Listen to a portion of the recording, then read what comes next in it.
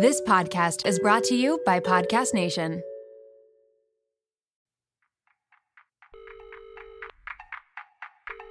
Hi there, Dr. Jen Lincoln here. I can't come to the phone right now, but we'll likely have an opening later on. Please leave me a message and I'll be at your service in no time.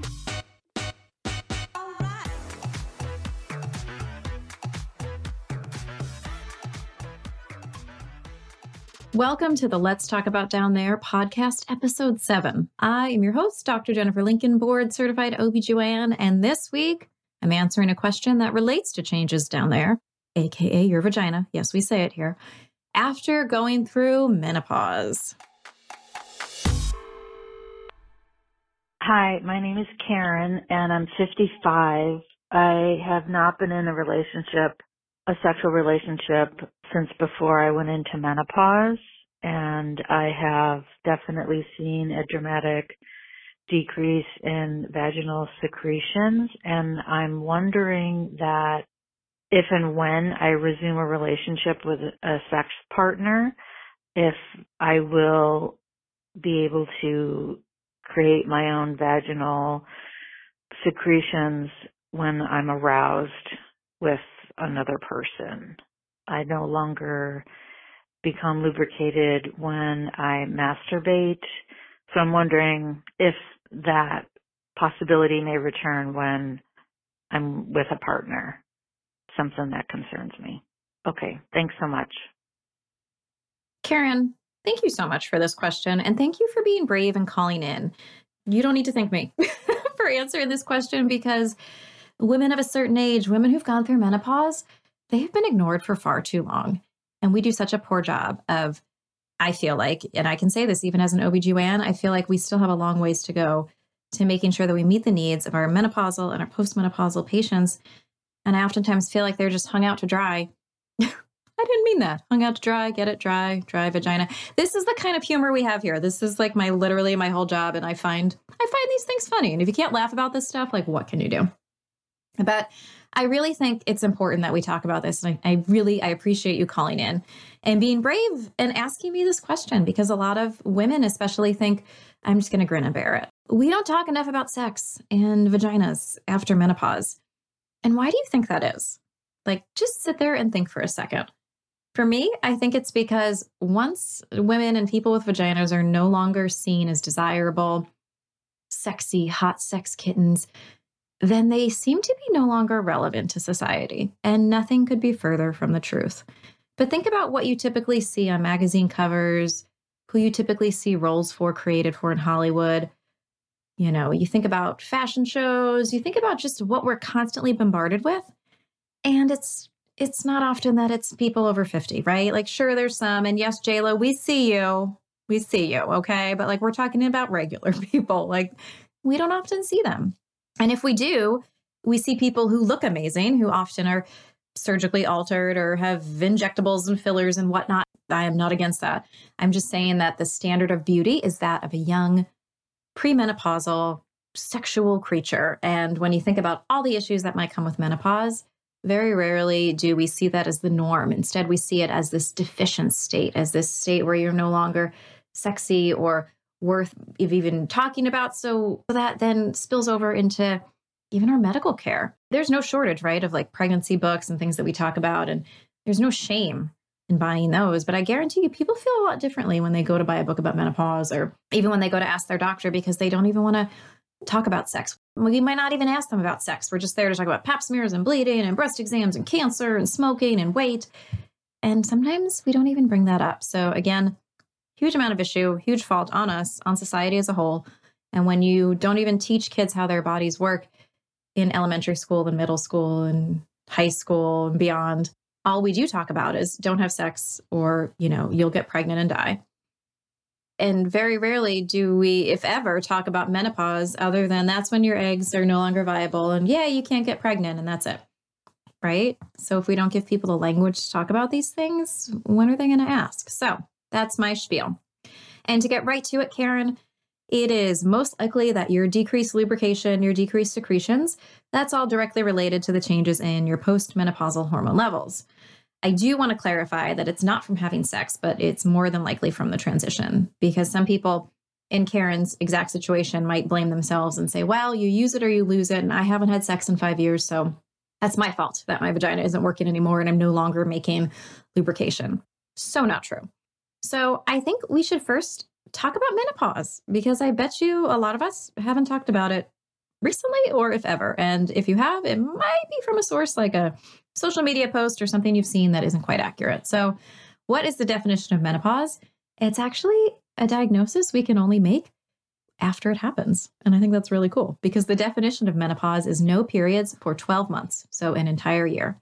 Meaning if you don't have periods for 9 months and then you get your period, oh, the clock starts all over again. And I know that's lame, but that's the way it goes, because when we talk about the transition, the menopausal transition, or being perimenopause, which is that time right leading up to menopause, it can start and stop. So you might feel some hot flashes here and there. You might feel some vaginal dryness, then it might get better. And it's because your ovaries they're not quite done. And so they might, for a few months, do not kick out an egg, don't do anything. And then one more gets out. And so you have a period. And you might think, Jen, why does this matter?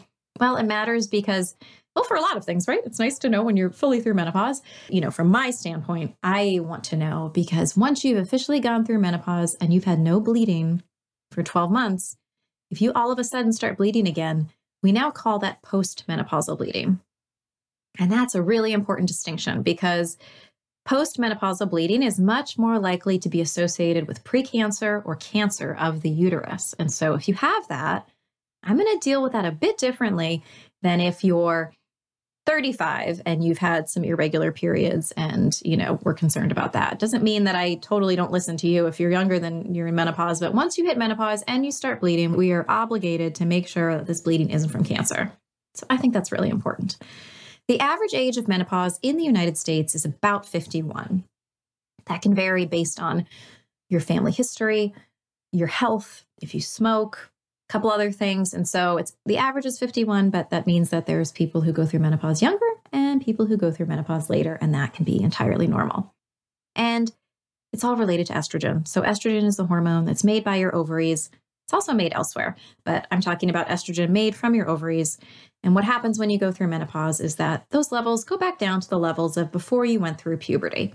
So we often call it an estrogen deficient state, but it makes it sound like you're somehow broken, right? Like you're deficient, you're decrepit, you're dry. Ugh, it's terrible.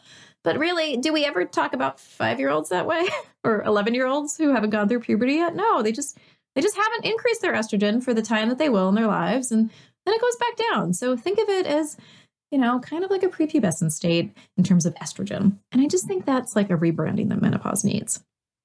So what I want to talk about is what Karen is likely experiencing. Of course, with a disclaimer, Karen, that I'm not your doctor and that it's really important that you do reach out to a healthcare provider to see what's going on and to get the best care that you deserve. But what sounds like you could be experiencing is something called the genitourinary syndrome of menopause. I'll say that again. Genitourinary syndrome of menopause. We used to call this vaginal atrophy or vulvovaginal atrophy. You may have heard those words before, but we now call it this because this term is a bit more inclusive of what we actually see. And it didn't really, the old term vaginal atrophy, like it just focused on vaginal atrophy, like a dried up atrophic vagina, which again, just sounds so sad, but it doesn't have to be. So this term, genitourinary syndrome of menopause, or you'll hear me refer to it as GSM, because if you've listened to my other episodes, we love an abbreviation in the field of OBGYN. Also, it's just like a mouthful. I'm like, okay, can we just abbreviate it? Thank you. So genitourinary, this means that these are things that happen around the time of menopause, both in the genitals and urinary. So bladder, urethra. So oftentimes we have just so focused when we think about menopause, what do you think of? You think of hot flashes, sleep disturbances, and vaginal dryness. That tends to be the things most people think of. And what we're ignoring is the fact that you can have other symptoms that have to do with your bladder, urinary tract infections, things like that. So calling it GSM, this entire syndrome of menopause, helps us realize there's more things that are going on and that we can tailor our treatments to that. This happens to a lot of people. So Karen, who called in, and the hundreds of thousands of other people who this happens to, and they might feel like it's just them, 25 to 85% of postmenopausal women and people with a vagina will experience GSM. The sad thing, though, and it really breaks my heart, is that the vast majority of people will never seek care for this, even though it bothers them.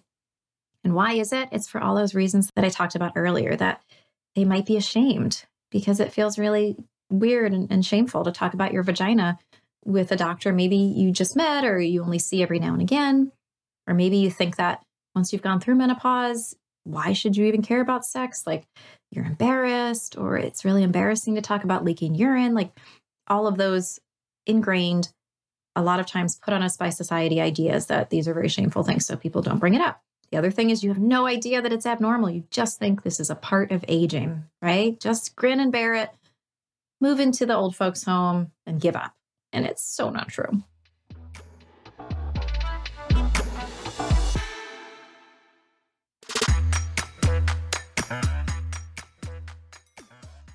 So GSM can include symptoms of dryness, so vaginal dryness, vulvar, even the outside skin, the vulva can feel dry. There can be burning, which could be related to either infections or the fact that the skin is drier and it's rubbing up against each other and it's uncomfortable. That irritation. There can also be issues with your bladder, like I mentioned. So you can have recurrent urinary tract infections or feeling like you have to go all the time. And this can be related to trauma around the outside of where you pee, the urethra, because it's a little more dry, or that you're more prone to these infections because the skin isn't as healthy, the tissue isn't as healthy, and so bacteria can kind of get up in there more. There can also be sexual symptoms of pain and dryness related to the dry vaginal mucosa. It's really varied, and some people may have one or two of these symptoms, others may have none, others may have all these symptoms. It can totally vary. The key here is that they have to be bothersome in order to get a diagnosis. So there are plenty of postmenopausal people with vaginas who walk around who notice that they don't have as much lubrication, and it doesn't bother them, either because they've figured out how to manage it, or maybe they're not currently sexually active in a way that requires lubrication. So they don't mind. So if that's not a problem, it's not a problem to us. This is all quality of life. Other symptoms may include recurrent vaginal infections, because with the changes of menopause and the change in hormones, specifically estrogen, the decreased level of estrogen changes that mucosal lining of the vagina. Those cells become thinner, they become less acidic, and actually having an acidic vagina is a good thing, something you learned, but it's important because it encourages the growth of the right kind of bacteria. And what happens when you don't have that same level of acidity? Well, different bacteria can take over, and then you can become prone to infections. So you may notice a change in your discharge or itching, those symptoms that are signs of a vaginal infection.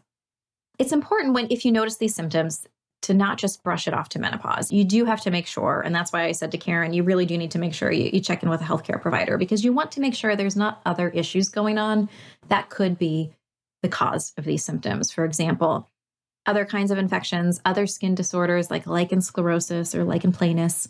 And yes, cancer. And I don't want to scare people, because I think once we hear the word cancer, we go, oh my gosh, it's cancer until proven otherwise. And that's really not the case.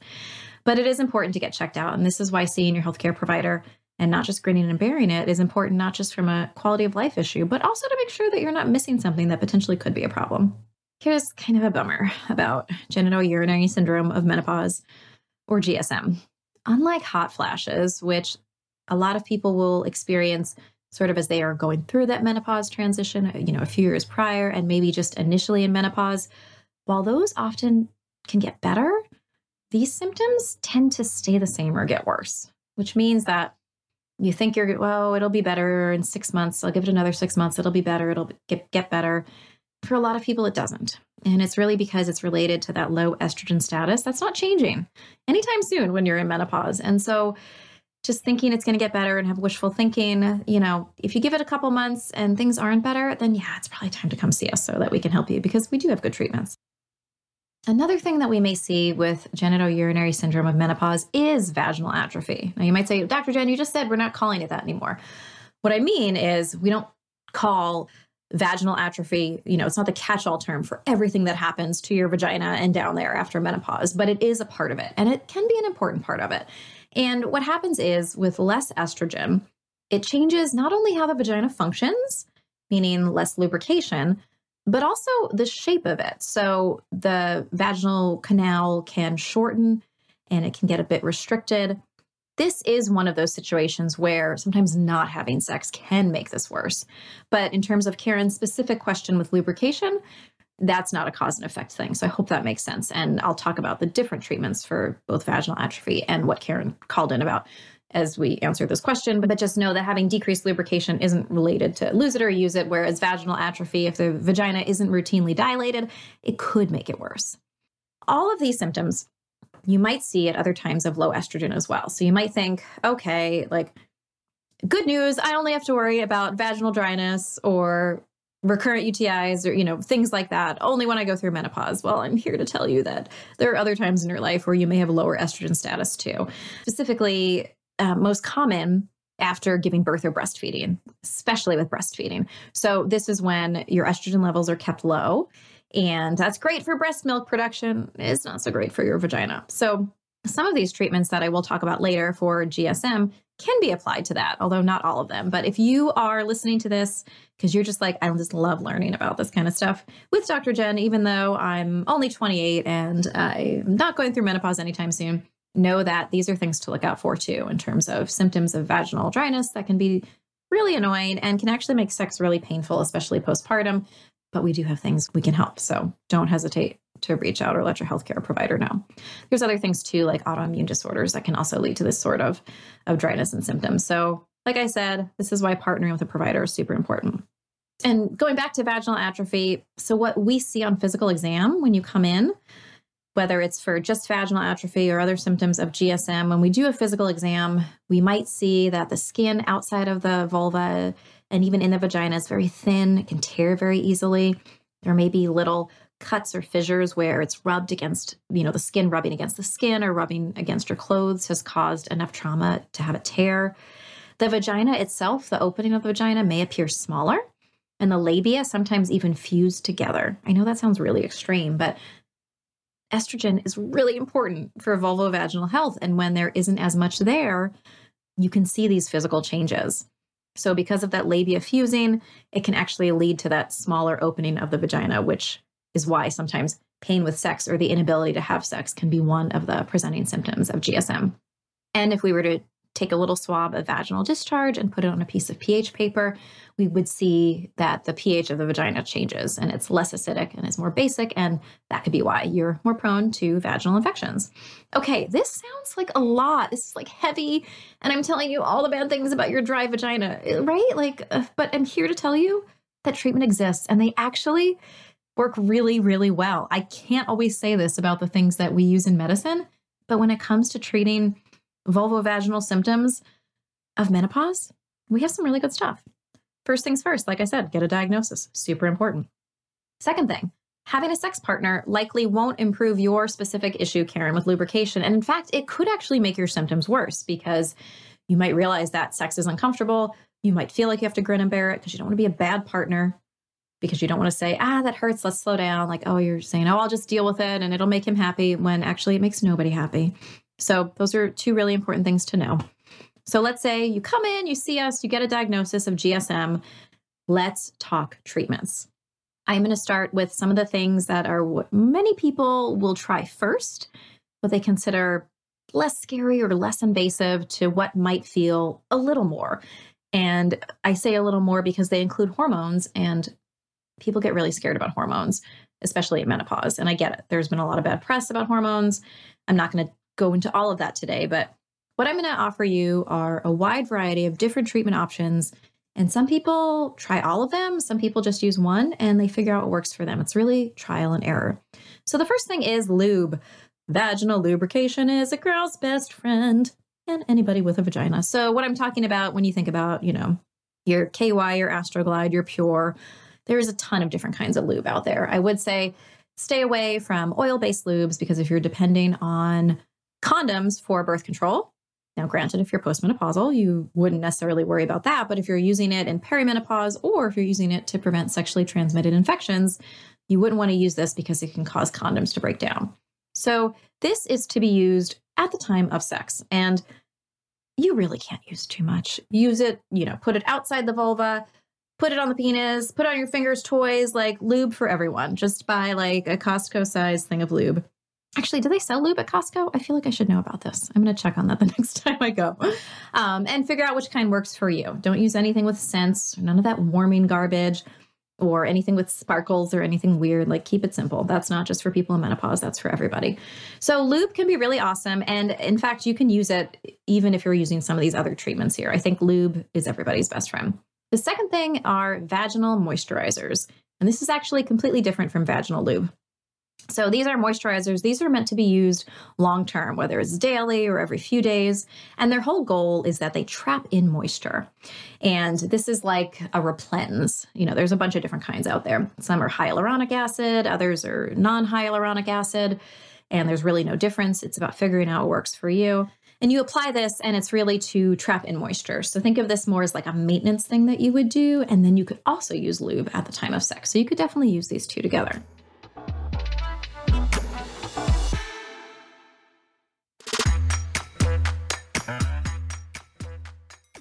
I'm going to talk next about hormones, and I'm going to go right to that because I want you to know that honestly, these work the best. Like, vaginal estrogen is where it's at. And I am not saying this in a glib way or in a way of like, oh, this is no big deal. Just everybody should have vaginal estrogen. But really and truly, it works so well for the symptoms that Karen is describing that I got to talk about it first. And then I'll talk about some other non-hormonal options. But when we're talking about hormones, I'm talking here about vaginal hormones, because there's two different kinds of hormones you can use to treat menopausal symptoms. There's what we call local meaning you put it right there. So local vaginal hormones. And then there's systemic hormones. So hormones that are kind of go throughout your entire bloodstream, whether it's a pill that you take or it's a patch that you wear, something like that. And so two different classes here. And I'm focusing right now on vaginal or local hormones. This is really estrogen that you put in your vagina. And it works and it makes sense, right? Because if your symptoms are in your vagina and you put the estrogen in your vagina, and it's going to help it right there. And we know that all of this is because you don't have enough estrogen. Like, it's, 1 + 1 = 2. It makes sense. Vaginal estrogen can come in different formulations. They can be in a cream, in a suppository, like a little tablet, or in a ring. They all work really well. And I really think that the ring is one method that people tend to really love. It's the same ring that you use for 3 months. And that's really cool because it's like a set it and forget it. Some people feel that the suppositories or the creams are just too messy. But really, you figure out what works for you, and you can talk to your healthcare provider and figure out what works for you. The good news with this type of estrogen therapy is very little gets into your bloodstream or goes into your system. And the reason I mention that is because when people hear about hormones used to treat menopause, they worry about things like blood clots, strokes, heart attacks, breast cancer. And I hear you. Those are very real risks. When it comes to using vaginal estrogen, that's a whole different ball of wax, and it is very safe. So it's very much in a different risk category than when I'm talking about systemic hormones. So many people will start off with lube or moisturizers and then graduate to hormones that they put in their vagina, and they think, why did I not start here? And I'm not saying that's what's going to work for you, Karen, but I have a sneaking suspicion it might be in your future, and you might really, really get a good result from it. The next option for treatment is that systemic hormone therapy. So let's say you've also got hot flashes or insomnia, things that we use systemic, whether it's a patch or a pill that you take, that kind of hormone therapy. We do know that will often help your vaginal symptoms too. Some people use both vaginal and systemic therapy because they have systemic issues like hot flashes they really need to treat, and it's just also not enough for their vaginal symptoms. But I would want you to talk to your healthcare provider about that. So I do have to say, hormones can be really amazing for your vagina. Now, if you don't want to try hormones, or you can't because of other issues, maybe like breast cancer, or you're just worried about it, there are non-hormonal treatments for these vaginal symptoms, for this GSM syndrome that I've been talking about. The first one is called Osphena, also known as ospemifene. Don't you love the names of things? And what this is it's an estrogen agonist and antagonist, meaning that it increases, acts like estrogen in one area and decreases in others. This is FDA approved for vaginal dryness related to menopause. This is a once-a-day pill that you take, and it can help with vaginal dryness that's caused by menopause. The nice thing about it is that it doesn't have any hormone in it. So some people who feel like they need treatment for their vaginal symptoms but don't want to take hormones, this is one option. Another one is called Intra Rosa. which is a steroid that is an intermediate between androgens and estrogen. So it's a vaginal suppository. And when placed in the vagina, it is then transformed into testosterone and estrogen by the vaginal mucosal cells. And then you have the benefits of that estrogen in there. So it's a way to get estrogen in your body, but it's not a direct hormone like taking a vaginal estrogen. If you don't know which one might be right for you, this is where it's a great time to partner with your healthcare provider and talk about risks and benefits and all those sorts of things for you. Now, in addition to all of these treatments that I've mentioned, sometimes dilators, or what we call dilator therapy, might also be needed. And it's not because of the lack of lubrication like what we're talking about here, but if someone does have vaginal atrophy where that vaginal canal has shortened and has become less elastic and a bit restricted, using dilators, starting with a smaller size and eventually going up to bigger sizes that resemble the size of a partner's penis if they're currently having sex with somebody who has a penis, that can be a really good way to slowly help get that vagina back to the shape that it was, making sex comfortable. And oftentimes people will partner this with vaginal estrogen therapy as well. What about herbal therapy? Because I know somebody's going to ask me this. And I do want you to know that we've looked at this, and things like soy and black cohosh, they have not been shown to help with these particular symptoms of menopause related to genitourinary syndrome of menopause. I'm not talking about systemic, taking it for hot flushes and those sorts of other things, but specifically for the vagina, they've just not been shown to be that helpful. So this is not one that I would hang your hat on here. So Karen, I hope that helped you kind of understand what you're experiencing is very common, very normal, and very treatable. But what about vaginal rejuvenation? Have any of you heard of that? And that is a segue into this week's segment of Clitorally, where I literally review things that I cannot stand. So what I'm featuring is what comes up when you look up vaginal rejuvenation on TikTok. And I hate to tell you, it's not good. Let's have a listen to this one, where this provider is talking about something called the Mona Lisa touch. Let's have a listen. The Mona Lisa Touch is a CO2 laser treatment for the vaginal canal, and it is a game changer. The procedure itself takes 5 minutes and is done right here in our office. It is painless and requires 48 hours of downtime, no tampons or intercourse. I recommend 3 treatments spaced 6 weeks apart, and patients notice a difference within 2 weeks. Patients who experience painful intercourse, vaginal dryness, recurrent urinary tract infections, incontinence, or lack of orgasm would benefit from this procedure. Okay, so I know that listening to this, you can't see this. So let me describe what this is. It's called the Mona Lisa Touch, which is, what a name. And it's this laser that is shaped like a penis, and it goes in your vagina. And I'll describe how it works. And what you couldn't see there, what this provider had on the first opening TikTok scene there, was feminine rejuvenation. And I hate that because that totally plays into this idea that we are somehow less feminine and we need to be rejuvenated after we've gone through menopause. I hate it so much. Like you're somehow less of a woman because you don't have a period. Ugh, I hate it. Okay, so even though this, they make this sound like it's a vaginal fountain of youth, it's not. So this is a CO2 laser, goes in the vaginal canal. It's used in a various number of ways. And here's what they claim on their website. So it works by allowing repetitive firing of the laser with more concentrated energy, which enables deeper penetration of the energy into soft tissues. Okay, so I don't know, like when you talk about like putting things in your vagina, like a laser that's going more deeply into my tissues, like isn't on my list of things that I think is a good idea. They then say, and this is again coming from the Mona Lisa Touch website, the only laser therapy for vaginal atrophy symptoms in menopausal and postpartum women supported by scientific analysis. Is it though? Here's the fun thing. There are some studies that have looked at this, but it's not like these are huge published studies that are widely accepted by the medical community. More to come on that. Okay, so here's how they say the mechanism of action, how it works. By gently acting on tissue of the vaginal mucosa, the laser stimulates the production of collagen, improving the functionality of the treated area and restoring the proper trophic balance to the mucous membrane. And then the website says, do you want to regain your femininity? Mona Lisa, kiss my ass. Like, I'm sorry, that is just so rude. Like somehow we are all just wasting away in our menopausal states, completely not feminine. We should just be sent to the colonies, right? Like, isn't that what happened on Handmaid's Tale? Like, just send them away. I can't stand it. Oh, and by the way, this is cash only. So no insurance covers this. And the website specifically says, wait till you hear it. The Mona Lisa Touch laser may help expand your practice potential by growing your office-based procedures. That is jargon for, this can help you make more money in your practice because insurance doesn't cover it and you can bill people directly.